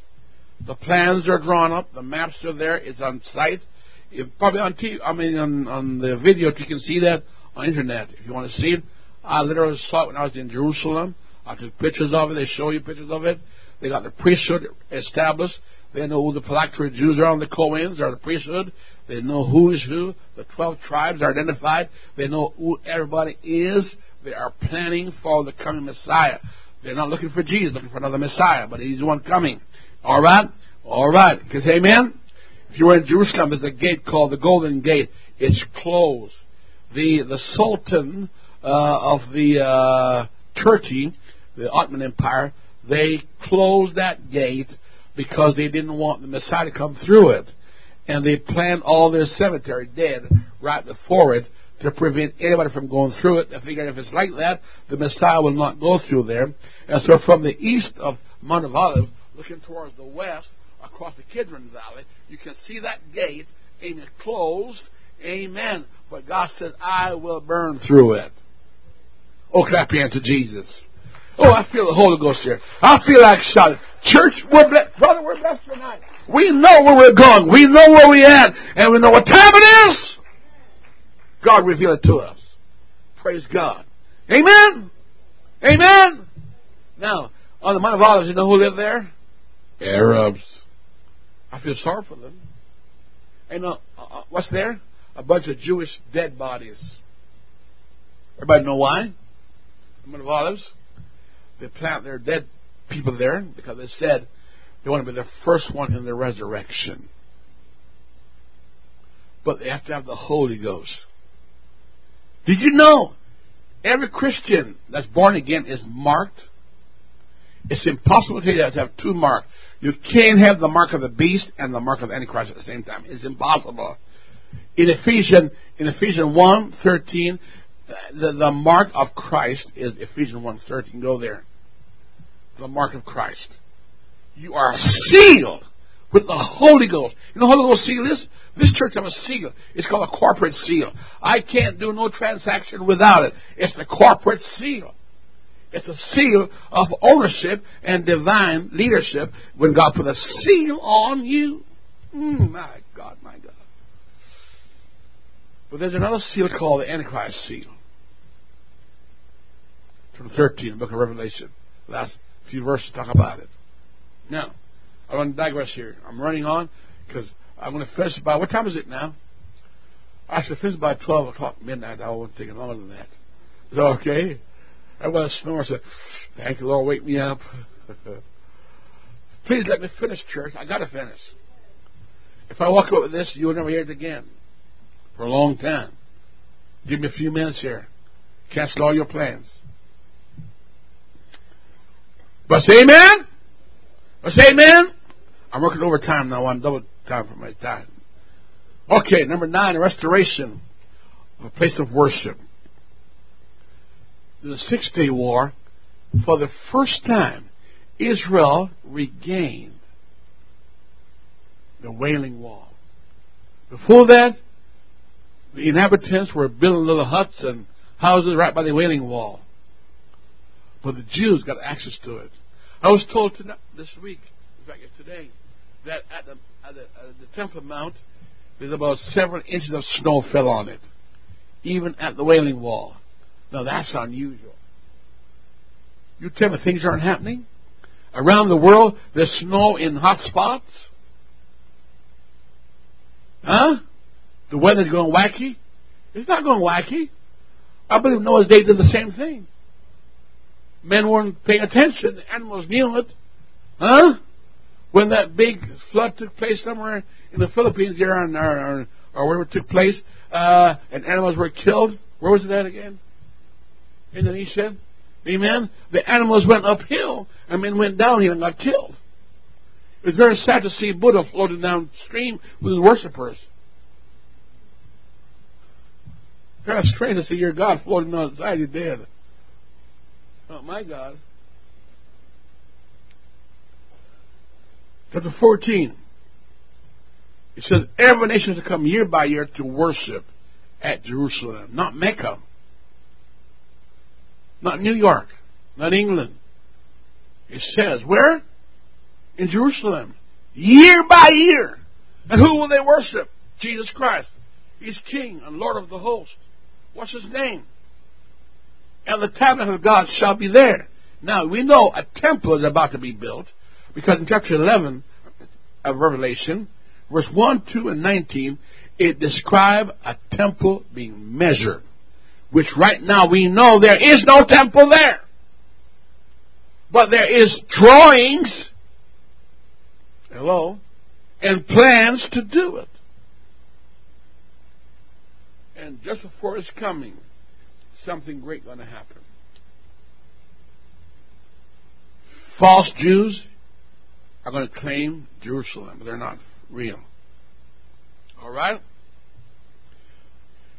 Here's what's going to happen, church. Chapter 11, verse 11 of Isaiah. I want you to notice this word, on that in your Bible, second time. I will the second time recover the remnant of my people Israel. When was the first time? When the king Cyrus said, do what? Bring them home. Every true rabbi and Jew should be preaching, bring them what? Home. Bring them home. Amen.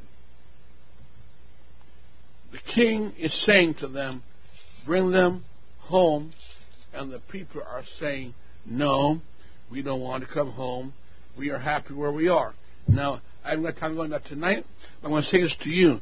Zechariah 13 tells you only 1/3 of professing Jews or Israelites will be saved. Go there and look. I want you to know this, friend. When the Bible says, all Israel shall be saved, it be 1/3 of the what? Professing Israelites shall be saved. Only 1/3. Romans 9 said they're false Israelites. 9 verse 6. I mean, a lot of people say, I'm a Jew, I'm a Jew, I'm a Jew, I'm a Jew, I'm a Jew. Not all Israel are Israel indeed. So 9 verses, they're false. We're seeing that happening today. Verse 26, chapter 11, Romans. All Israel shall be saved. Then who are the false Jews? Right? I think God's going to put a seal on them. That seal is going to be the name of Jesus Christ. Can I prove that to you? In chapter 7 of Revelation, he sealed 12 tribes, excluding Dan and who? Ephraim. Because they were what? Reprobates, idolatrous. They were sealed. 144,000. These are not Jehovah's Witnesses or JWs. No. These are literal Jews from the tribe of it. They're not England worshippers either. These are literal Jews. But in the 14th chapter, you'll read of Revelation that seal is the name of Jesus Christ. Where's the king put his name? On a seal. When he gave a seal to Joseph, he gave him his what? His name. And he comes in the name of the king. The seal is there. Bang! You know what the lawyer told me about my church? I want your legal corporate name. I don't want what you call yourself. I want your legal registered corporate name. And neither is there salvation in any other registered name in heaven than the one God gave us on earth here, the name of Jesus Christ. Which he called is the name of his Father. Now every son in this building have their father's name. Every daughter have their father's name. Not given name, but his name. What's his name? What's his name? You're not sure? What's his name? All right. False Jews. Chapter 3, Revelation, verse 9. They're called synagogues of what? Call it church. Stay with me. What did God call it? Synagogue of Satan. He said, Pastor Neil, why do I have to know this? Because I don't want to take responsibility for you being lost. And God says, my people were destroyed because you didn't tell them what I told you. Remember now, the feed comes, eat it or leave it. The church are inward Jews. Romans 2:29. The prophet put it this way. Though Israel know us not, acknowledge us not, and though Abraham don't know us, yet we are what? Yours. The faith of Abraham. Now, church, you guys say amen? So Pastor Neil must turn and make you mad. Come on, folks, say it. I don't even want to say it. Must turn and makes you mad. At least she's laughing. She's on my team. All right? Let me walk through this very quickly here. Is that all right? Please. I need permission. Is it okay? All those who want to go home, please accept Sister Boyd. She can stay behind. She's a high tolerance level here. Now, she's the only one that legitimately can go home. Because she got a high stress on her right now. I have a load to carry. You may go, sister. Bye. You have my permission. Leave the ride behind. All right, folks, look at this here. If you were in Jerusalem, look at this right here. I'm showing you right here.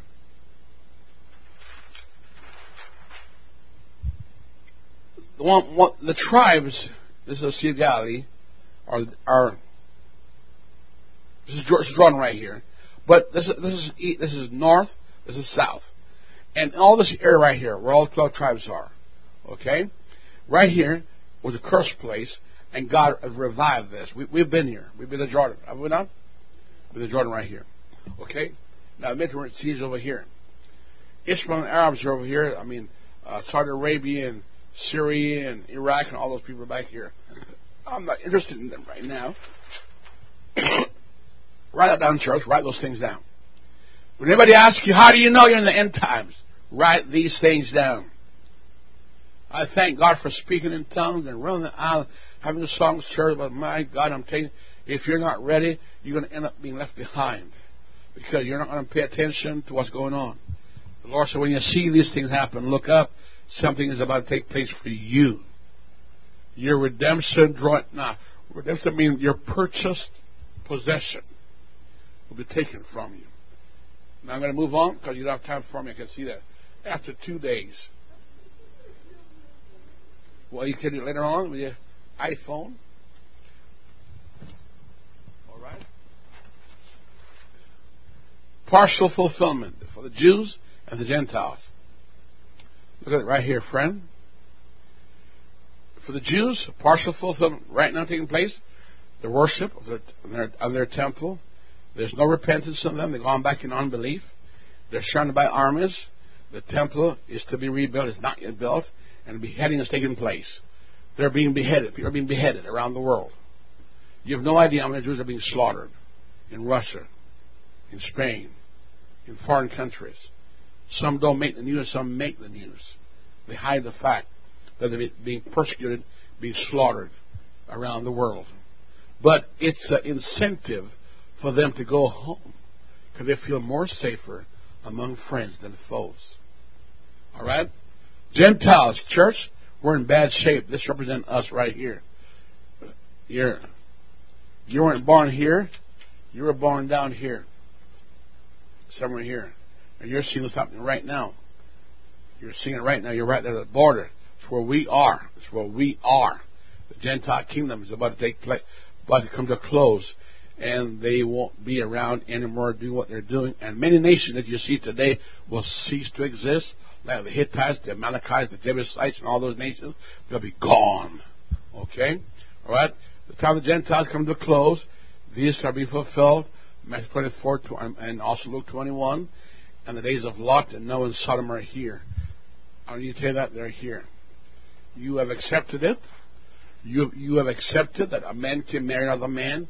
You said nothing against it. You've accepted that a woman can marry another woman. You said nothing against it. You accepted it. You've accepted all these things, and they are doing these things and it doesn't bother you. You know why? Because you're at ease. You're blinded to the truth. You're not stirred. But the Bible says the heart of Lot was vexed by the wicked things he saw and heard. You hear about beheadings. It doesn't bother you. You don't get worried about it because he's not close to you. It's somewhere else. You're not troubled. You're not praying for those people who are out there being hurt. You're too busy trying to get your career and your retirement program, your holiday vacation. You know why? Because you're not seeing like you should see. But the Bible said they prayed for Peter in prison. Are you praying for people in missionary field? Are you praying for people who are being slaughtered, churches burning up, blowing up? Are you praying for beheaded people? Are you praying for being persecuted, their throat cuts and all that stuff? You see, you're not doing all that. You know why? Because you don't even believe it's even happening. Or it's not in my day. It's not coming to me. But church, but the people that know their God are going to be strong. Many Christians are not strong today. Sunday, I welcome them all. This place will be full. But on Tuesday, it'll be empty. It'll be empty on Friday because they don't believe that God meant what He says, not to forsake the coming together of ourselves. So much the more as the man of some is. There's some is doing those things. They don't care. But they will be the foolish virgins who will one day come and find they got no oil, and they're going to try to get that oil, and the oil won't be available. Here's the sad part. They came back with some kind of oil. It was a false oil. And God said, I don't know you. Depart. He called them workers of iniquity. Who did He talk to? Virgins. Now, church, look at this. Coming fulfillment on Israel. 70 weeks. The temple to be rebuilt. The worship to be restarted. The 1 week covenant, the 70th week. The advent of Moses and Elijah. They will come. The dragon attacking the woman Israel. Even Gog and Magog attacking Israel when she finally settled in her homeland. Arabs invasion. Psalm 83. By the way, Gog and Magog is in Ezekiel 30 and 39. That's in the process, waiting to happen. All right. Jerusalem taken, not yet. It's still owned by the Israelites. And the coming Messiah, not yet, but will come. Tribulation is just at the corner. We are seeing Israel trouble is about to begin. Now, the fig tree is Israel. The budding start in 1948. I declare anybody tell you that's the truth. It started then. Budding means re-nation. Become a nation all over again. And they have 70 years to fulfill that. Amen. It's the same as 70 weeks. God always working 70s, okay? And 70 years is 2018. We're now 2000 what? 15. Next 3 years, I'm telling you, expect all hell to break loose. Expect you to feel the pressure and the pain of the Middle East. The Middle East is going to affect Canada. Going to affect America, going to affect your home, going to affect your children. I don't know how long it's going to take to affect your finance and your job and your blood, and you might have to run for your life for whatever reason. You say, I don't believe it. When bombs start dropping and martial law is declared and your peace is taken from you, they may think differently. They could take this church from us. They could prevent us from worshiping God here. All these things could be done. The Bible could have become anathema to the world. Amen. Now, you said, I don't believe it? I'm saying next 3 years, watch what's going to happen. I'm telling you, the world is going to see disaster. Tremendous cataclysmic disaster. And that's not even the tribulation. That's just the beginning of sorrow. You know what sorrow mean? The kind of sorrow Jesus Christ said, I must pray that I am accounted worthy to escape what's coming upon the world. In 2 Peter chapter 3 or 1 Thessalonians chapter 5. Come on now. Or the vials and the trumpets and the horns being blown. I'm telling you, friend, the Bible says here, all right, because in the news today, these enemies are in the news. Iraq, Persia, Syria, Greece, Rome. Don't tell me they're not in the news. Today, Greece is in the news. She's bankrupt. Greece gave us democracy. Right? What does democracy mean? I told you what it meant. Amen. It's in the world. Amen. My wife and I was thinking today, Omni got marriage ring on. Put your finger out there. You belong to Rome. If you married and have a ring on this finger, you belong to Rome. Rome is your mother. Go ahead, shoot me. Get mad at me for it. Now, you tell me, why couldn't I put my ring on my big thumb? Why couldn't I put the ring on this finger? Or that finger? Why put it on my big toe? Hello? When a person put a ring in their earring, what's that tell you? They're Ishmaelites. How many Ishmaelites there in McMurray? A whole bunch. A whole bunch. Huh? Hello? Why are these strange looking hair, God? What do they mean? You may have tuned the devil. I'm not making this up. I'm not making it up. But Pentecost will fight over this. Why? The nun have it. The nun have a ring on it. Is she married? The Pope has a ring on his finger. On that finger too. Is he married? You're married to the Pope. You're married to Rome. You're Rome's baby. Why do women have long hair? Because the angels in heaven. Why do they have short hair? Because the devil's in Greece. It's Grecian Empire system. Hello? Why do men have long hair? Look it up. Come on. Don't get mad at me. We're in the last days. We're seeing more and more of those things coming to fruition. So the apostolics are doing it, and we got these people in Europe, apostolics. They cut their hair off, and they said, "Put a hat on." Well, guess what? That's what the nun does. The nun cuts her hair off and put a what? Hat on. Call it a habit.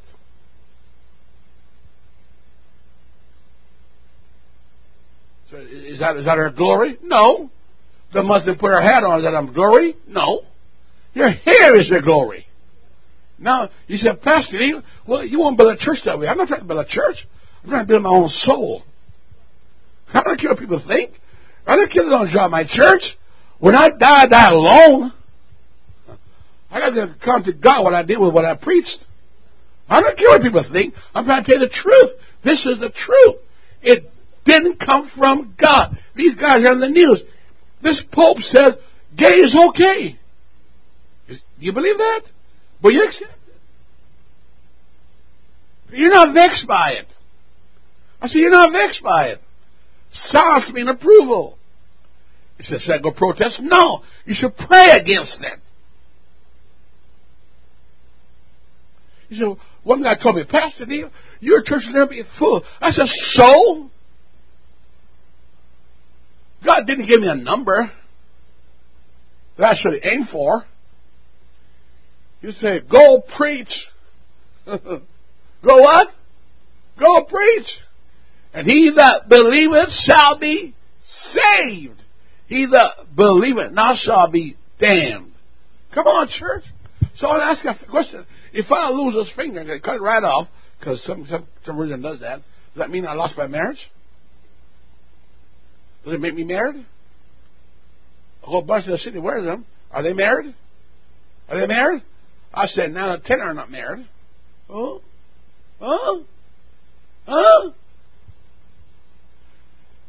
Look, man.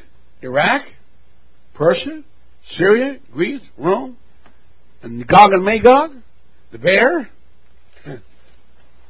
Here's the issue, folks. I'm trying to tell you the truth. My job is to tell the truth from the Bible. I'm not trying to preach religion. I'm not trying to preach political correctness. I'm not trying to do anything like that. I'm trying to tell you the truth as I know it in the Bible. And then the rest is yours to do what you want with it. Hello? But I know one thing. Every preacher got to give an account to God for what he preached. And this one sure be blessed to God I preach the truth. Now, look at this, friend. Right here. See time scale right here? The end of the Gentiles' reign is in the third day. In 721, Assyria, today modern Syria, amen, reigned over the 10 tribes. And then 606, the 2 tribes went to Iraq, or Baghdad. And then they lost out to Persia, which is Iran, in 536. And then Persia lost out, amen, to Greece. Someone took over. Some call him a subhuman. He was a human. But at a young age he died. And when he died, his general 4 generals took over. And his kingdom shrunk into 2 kingdoms. The Ptolemy and the Seleucid. Seleucid mean actually Syrians.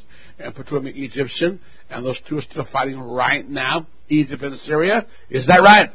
Does it mean anything to you? It should, because I told you about it. It should be something to you. I'm telling you what it means. Now, folks, stay with me. Rome. I've been to Rome, and I'm not going back to Rome. I don't like Rome. It's a dirty old city. full of bricks and blah. What would I go to Rome for? All right, Rome. Then Rome lost out. Amen. To the Ottoman Empire. They lost out Constantinople. Amen. Byzantine lost out, and so Ottoman Empire took over, and they lost out to Great Britain, right? And they all beat up Israel. They whipped Israel every time they took over, each one, right? And they hurt Israel severely, and Great Britain, Mr. Balfour, made a decree that Jerusalem should be the homeland of Israel, the Jews. They changed his mind to satisfy the Arabs, and then England declined. They just whipped Spain a while ago, who was trying to hurt all the Jews and expel them, and they whipped them. Yeah, the Spanish Armada got whipped by the British. Amen, amen. And then England ruled the world. But when she turned on Jews, she lost out. They all lost out. Everyone of these lost out fighting against Israel. And now the 6-Day War, the Arabs League come with the Egyptians and Hussein and all those guys come against and Sadat and all these guys come against Israel. They lost both wars. The Yom Kippur War and the 6-Day War and all these different wars, they lost. Israel regained their promised land back in their Temple Mount. And so now, what's left for us to look at? Is this all right, folks? I'm hoping that later on you're going to study this. I'm not keeping you late, but you know what? I think some of you are going to learn this anyway and tell the people out there what's going on. I'm giving you a tool to weakness. The world don't know this. Your neighbors don't know this. You should know this, and you should help your neighbor and study it because I gave it to you for you to study. Amen! There are 7 creative days. 1, 2, 3, 4, 5, 6. We're the 6th one. The 7th one has no end back here. It is right here. 7th one right here. We are in this one here. All this right here.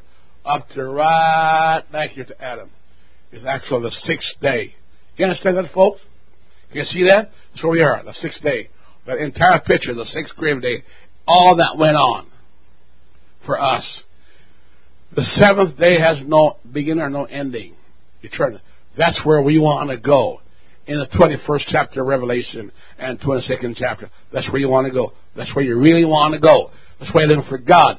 Don't let Rome send to hell. Don't let Iraq send to hell. Don't let Syria send to hell. Don't let Greece send to hell. Don't let politicians send to hell. Don't go to hell for anybody. Obey the scripture and live. You saw what happened to Israel. It can happen to us if we don't do the right thing. Hey, if people walk out in church, so what? Let them go. Let them go. You still live for God. You still live for God. You die alone. And you're going to rapture alone. Come on, church, in closing.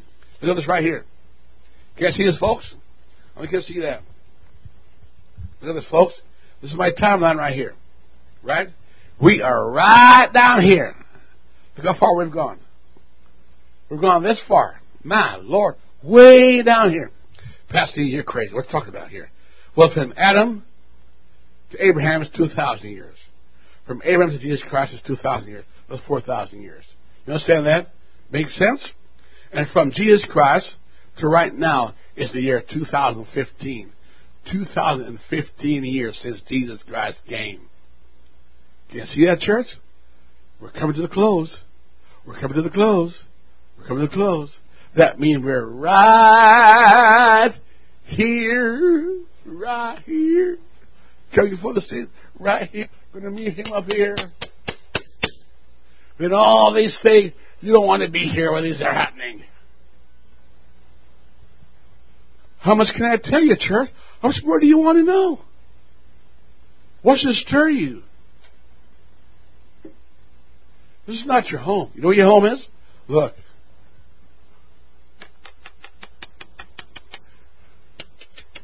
That's your home. That's not $1 million. You can't put a price tag on that. That's where you want to go. That's why we're in church tonight. Thank God you're in a church that believes the truth. That teaches the truth and points you the way and tell you how to get there. Now, church, listen to me.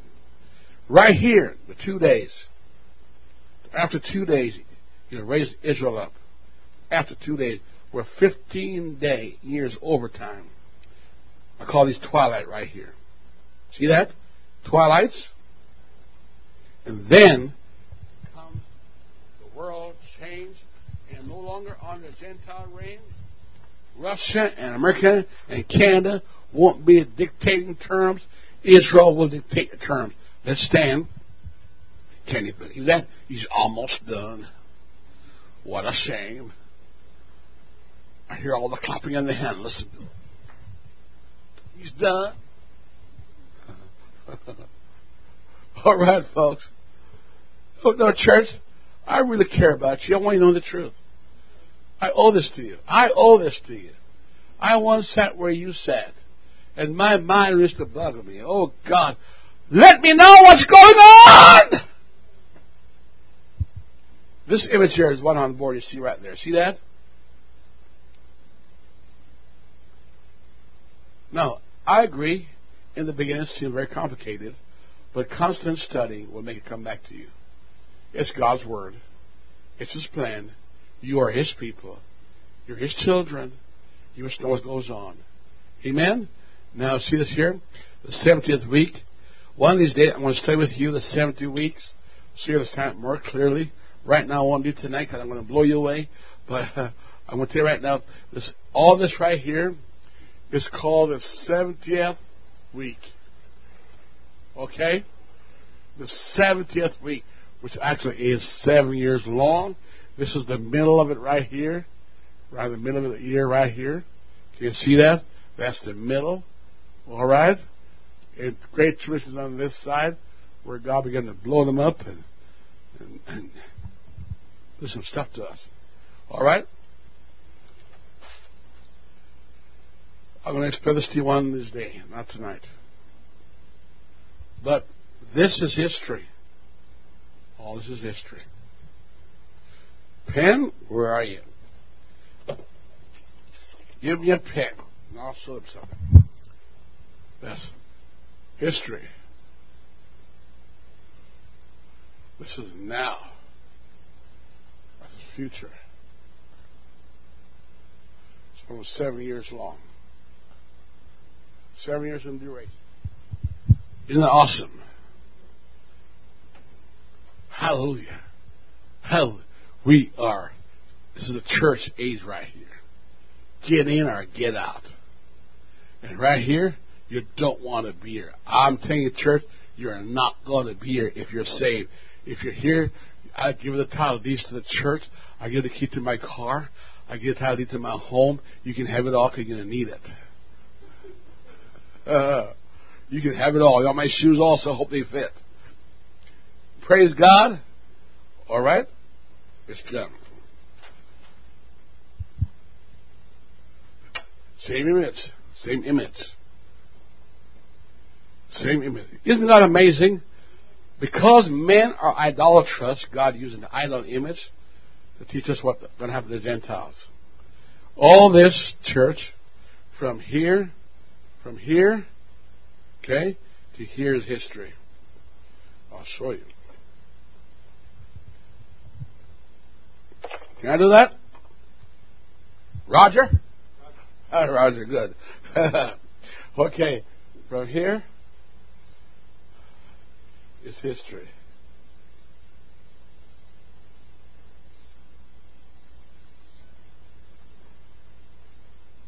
Well, these toes is where we are right now. I mean, right now. I'm going to stand that. Plain as mud.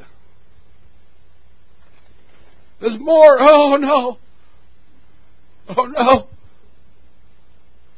Scrooge said to me, oh, no. Fulfillment. All this here, Rome, the seven church of Asia, we are it. You, church, are the seventh church. In this building right here are the seven churches of Asia. I'm not sure which of you is Laodicea. Which one is Pergamos? Ask the person beside you, are you Sardis? Are you Pergamos? Are you Thyatira? Look on their forehead, you might tell better. Which one is which? But you're one of them. But you can't be all of them. Amen? But in chapter 19, we better be that one. The bride. Brother Bean, is that clear, sir? Is that clear? He's not sure. Still beating, prodding himself. He's okay. Is he awake?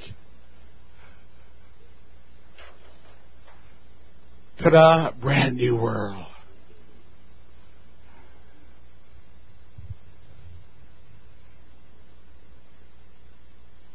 In the Caribbean, this is how you do it. Excuse me. I'm leaving. All right. Anybody here? Any question? You young people, any question? I'm sorry. You won't have that fancy job you want in an executive building up there because Christ is coming pretty soon. Any question over here? One thing about this church, they never tell the truth what they really don't know. They always act like they know. Come on, guys. Any question? Pastor, I don't want to ask it for everybody else. No question is foolish. Come on, folks. Now you learn how long we keep church down here for long. Anybody want a question back here? Any question? All right? Makes sense? Roger. All right. Slur, any question? You came back too soon. Anybody back there in the bleachers? You guys in the bleachers, anything? Is it a thumbs up? Or no thumbs down? Lord Jesus, thank you for your people. Lord, we know in part, we preach in part, and we prophesy in part. But when that which is perfect has come, then that which is known in part shall be known, well known as we're known. Now we see through a glass darkly. The day is coming, Lord, when the veil will be removed, and we'll see very clearly. Until you come, we pray for the nation of Israel. We pray for their repatriation. We pray for their recovery. We pray for their repentance. While we're doing that, God, we're praying for the Gentiles that we will not miss the chance of eternal life and salvation. I pray for this church that we may take for granted that many are being beheaded, murdered, crucified, burned alive to the stake, savagely mutilated. Lord, terrible atrocities are happening in our world. But you said it would become the beginning of sorrows. They would kill one another. You said peace will be taken out of the earth. But then you also said that people that know their God shall be strong and work exploit. Lord Jesus, I'm not here to scare this church. I'm here to warn this church that we are seeing anti-Semitism, which is a fulfillment of prophecy. We must not be a part of that mockery. We must not be a part of that savage attack on God's people trying to make their way home. Because the Amalekites tried to kill those that were in the back of the line. And the Edomites closed their gates on them. But Lord, you said, I was hungry. I was naked. I was in prison. And you visited me. For as much as we've done to one of the least of those Jews and Israelis, we've done unto you, God. We pray for them. We pray for the peace of Jerusalem. We pray, God, for the Israelites to get back to their homeland and to renew their vow and their promise to you, God. And to give up their false gods and their false ways and turn back to the true and living God. Bless this church. And to remind us, God, we cannot boast against the branch because we were grafted in contrary to nature. And though we be not be Jews in the outward appearance, but inwardly we are Jews, Lord. We thank you for the gospel of Jesus Christ. We hope, God, that you open our eyes. Speak to us in dreams and visions. Let this church know that the truth I'm telling them is truth, not common among men, and they should pay attention. For the word of God come to them in faith and trust. And with anointing, God, in Jesus' name. We ask for your guidance in Jesus' name. In Jesus' name. Sister Neil, would you pray? Thank you, Jesus. Kabo shata la morendo shaka.